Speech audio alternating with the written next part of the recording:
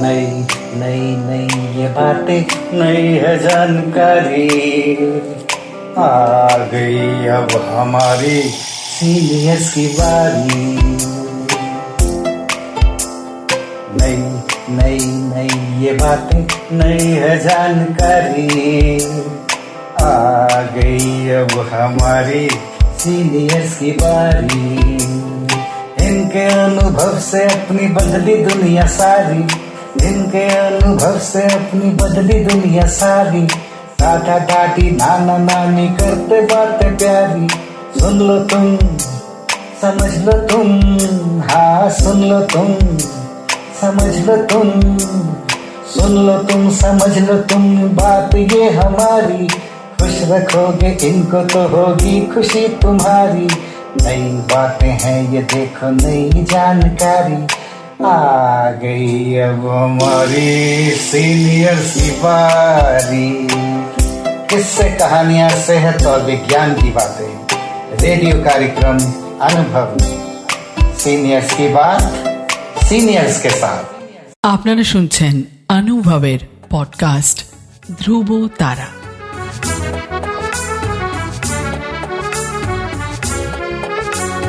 তোমার আমার অনুভবের জীবনের ধ্রুব তারা, ধ্রুব তারা, ধ্রুব তারা, ধ্রুব তারা। তোমার আমার অনুভবের জীবনের ধ্রুব তারা, ধ্রুব তারা, ধ্রুব তারা, ধ্রুব তারা। আপনারা শুনছেন ভারত সরকারের সামাজিক ন্যায় ও অধিকার প্রদান মন্ত্রকের অন্তর্গত National Institute for Social Defence এবং মিডিয়া ফর কমিউনিটি ফাউন্ডেশন নতুন দিল্লির যৌথ উদ্যোগে নির্মিত পডকাস্ট অনুভবের নির্মিতি ধ্রুব তারা। অনুভবের এই অভিনব ভাবনা ও বিন্যাসে ডক্টর আর শ্রীধর ও শ্রী আলোক ওয়ার্মা। অনুভবের অন্তর্গত ধ্রুব তারা আপনাদের জন্য নিবেদন করলেন Calcutta Metropolitan Institute of Gerontology, সংক্ষেপে CMIG। আপনাদের আরও বলে রাখি, প্রবীণ নাগরিকদের যে কোনো সমস্যা, যেমন ডাক্তারের প্রয়োজন, হাসপাতাল, বৃদ্ধাশ্রম, প্রবীণদের নিয়ে কর্মরত সংস্থা, আইনি সহায়তা, আবেগজনিত যে কোনো সমস্যা হলে অথবা প্রবীণদের উপরে যে কোনো রকমের অপমান কিংবা অত্যাচার, নিগ্রহ অথবা গৃহহারা প্রবীণদের সব রকমের সহায়তার জন্য জাতীয় শুল্কমুক্ত নম্বর 145667। আরেকবার বলছি, ন্যাশনাল টোল ফ্রি নাম্বার 14567, এই নম্বরে যোগাযোগ করুন। একাকিত্ব কোথাও গিয়ে একলা করে, এই নিয়েই কিছু কথা। নিবেদনে লিলি চৌধুরী। আমি লিলি চৌধুরী বলছি। আমার জীবনের, আমি একলা থাকি, সবাই বলে নিঃসঙ্গ জীবন, আমি এটাকে নিঃসঙ্গ বলি না। কিছু খুঁজে নিতে হয় নিঃসঙ্গতাকে কাটিয়ে দেওয়ার জন্য।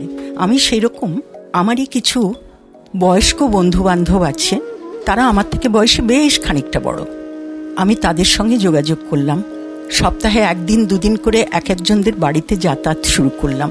আমি দেখতে পেলাম যে আমি যখন তাদের বাড়িতে যাই বিকেলে, আমাকে দেখার পর তাদের মুখ চোখের এক্সপ্রেশনটাই অন্যরকম হয়ে যায়। আমার দেখে খুব ভালো লাগলো। আমি ইন্সপায়ার্ড হলাম যে এটাই তো একটা সব থেকে বড় কাজ। আমি তাদের সঙ্গ দিচ্ছি, তারা আমার সঙ্গ চাচ্ছেন, আনন্দ পাচ্ছেন।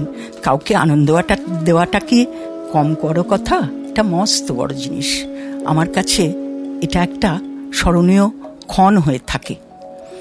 এইরকম শুধু একজন দুজন নয়, এরকম আমার 3-4 জন ছিল শুধু নিউ আলিপুরেই। একজন ছিলেন জ্যোতিদি বলে, তিনি একসময় মস্ত বড় শিপিং কর্পোরেশন অফিসারের বউ ছিলেন। তার ভীষণ কর্মময় জীবন ছিলেন। তিনি হঠাৎ সবাই চলে যাওয়ার পরে একা হয়ে গেলেন। জ্যোতিদিকে আমি বললাম, তুমি একদম ভেবো না, যখন তুমি ডাকবে আমি তখন চলে আসবো, তোমার যা যা দরকার বলবে আমি এনে দেবো। তিনি ফোন করে বললেন, তুই কি আজকে আসবি? আমার জন্য একটু ধূপ আনতে পারবি রে? আমার ধূপটা ফুরিয়ে গেছে। আমি বললাম নিশ্চয়ই পারবো, আর কিছু খাবে? বললো না না, খাবো টাবো না, তুই শুধু ধূপটাই নিয়ে আসিস। তো আমি তার জন্য ধূপ নিয়ে যেতাম। তার আমাকে দেখে তার যে মুখের এক্সপ্রেশন, আমার ওইটাই সব থেকে বড় পাওয়া ছিল, অন্য কিছু ছিল না।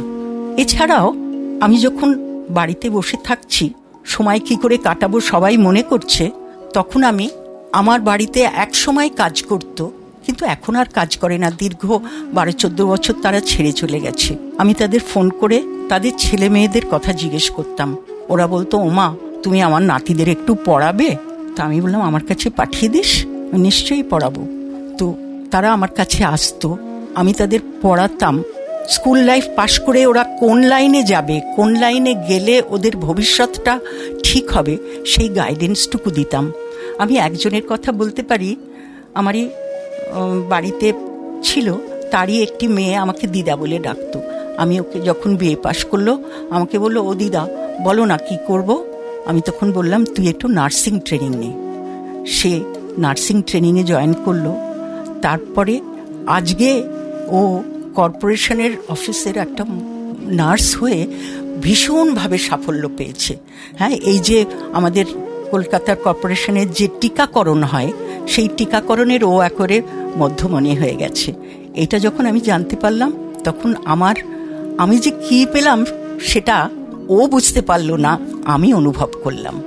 এরকম অনেক ঘটনা ছোট ছোট টুকরো টুকরো আমার জীবনে হয়ে আছে। সেগুলোকে আমি কখনো নাড়চাড়া করি, ভাবি, ভেবে ভেবে আনন্দ হয়। আমি আরেকজনের কথা বলতে পারি। সে আমার বাড়িতে যে ড্রাইভার ছিল, তার বাড়িতে 2টি ছেলে ছিল। আমি তাদের বলে দিলাম, তোমাদের ছেলেদের আমার কাছে পাঠিয়ে দেবে, আমি পড়াবো ওদের। তো 2টি ছেলে খুব দুষ্ট ছিল, কিছুতেই পড়তে বসতো না, কিন্তু আমাকে ভয় পেত খুব। আমি যখন বলতাম, তারা বসে বসে পড়তো অনেকক্ষণ, 2-3 ঘন্টা তারা বসে বসে আমার কাছে বসে বসে পড়তো ভয় পেয়ে। তারপরে ওদের সেই ভয়টা কাটাবার জন্য আমি তাদেরকে একটু ছুটি দিতাম, একটু গল্প করতাম, একটু খাবার দিতাম। তখন ওরা আমার একটু কাছের হলো। তখন ওদের বললাম যে, তোদের কিন্তু পড়তে হবে, না পড়াশুনো করলে কিন্তু বড় হতে পারবি না। হ্যাঁ, মানুষের মতন মানুষ হতে হবে, সমাজে দাঁড়াতে হবে। তো তখন ওরা আমার কথাটা খুব মন দিয়ে শুনতো। তারপরেই ওরা বেশ পড়াশোনায় মন দিল। মন দিতে দিতে একবার ওরা মাধ্যমিকে বসে পড়লো। মাধ্যমিকে একজন পাশ করলো, আর একজন খুব ভালো রেজাল্ট করে 2টি স্টার পেয়ে পাশ করলো, 2 ভাই। তারা এসে আমাকে জিজ্ঞেস করলো, মামি বলো এবার আমরা কি করব। এবার আমি দেখলাম তাদের যদি নর্মাল IABA পাশ করিয়ে আনি, তাদের জীবনের প্রতিষ্ঠা হওয়ার পক্ষে বেশ কঠিন হয়ে যাবে।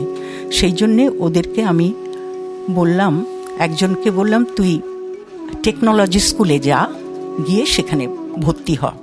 তো গড়িয়াহাটের কাছে যে টেকনিক্যাল স্কুল আছে, বড় ছেলেটি সেখানে গেল। সে সেখানে গিয়ে ফর্ম তুলে নিয়ে এলো। আমি বললাম অটোমোবাইল ইঞ্জিনিয়ারিং পড়ার জন্যে।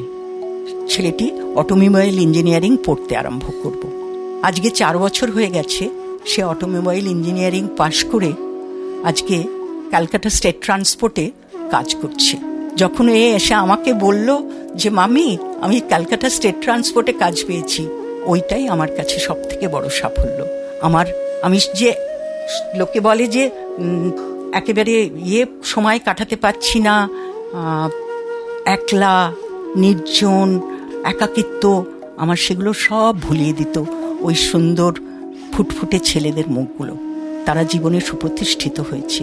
আরেকটি ছেলে, তারই ভাই, সে যখন মাধ্যমিক পাশ করলো, সে বলল, মামি আমি কম্পিউটার নিয়ে পড়বো। তাই বললাম, কম্পিউটার নিয়ে পড়বি? এটা তো বেশ ব্যয়সাপেক্ষ রে। তো বললো, না বাবা বলেছে পারবে। তো তারও ফর্ম ফিল আপ করে দিয়ে তারা স্কুল কলকাতারই একটু অনামি স্কুল থেকেই পাশ করেছে, কিন্তু সেই কম্পিউটার শিখে আজকে সল্টলেকে কাজ করছে, কম্পিউটার সেন্টারে কাজ করছে, খুব প্রতিষ্ঠিত হয়েছে। তো এই যে যারা দিশা পাচ্ছে না, আমি কিছুই করিনি, তাদের একটু গাইডলাইনটা বলে দেওয়া। তার বাবা মারা নিরক্ষর, আমি যে তাদের এই গাইডলাইনটুকু দেখাতে পেরেছি, এইটাতে আমার কোনো কৃতিত্ব ছিল না।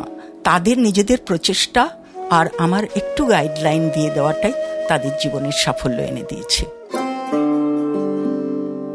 এখনকার নিবেদন ছিল নিঃসঙ্গতা, একাকিত্ব সম্পর্কে লিলি চৌধুরীর কিছু অনুভূতির কথা। আপনাদের জানিয়ে রাখি, প্রবীণ নাগরিকদের যে কোনো সমস্যা, যেমন ডাক্তারের প্রয়োজন, হাসপাতাল, বৃদ্ধাশ্রম, প্রবীণদের নিয়ে কর্মরত সংস্থা, আইনি সহায়তা, আবেগজনিত যে কোনো সমস্যা হলে অথবা প্রবীণদের ওপর যে কোনো রকমের অপমান, অত্যাচার, নিগ্রহ অথবা গৃহহারা প্রবীণদের সব রকমের সহায়তার জন্য জাতীয় শুল্কমুক্ত নম্বর 145667, আরেকবার বলি, ন্যাশনাল টোল ফ্রি নাম্বার 14567, এই নম্বরে যোগাযোগ করুন। সমগ্র অনুষ্ঠানটি আপনাদের কাছে নিবেদন করলেন ধ্রুব তারা। অনুভবের অন্তর্গত ধ্রুব তারা একটি CMIG প্রয়াস।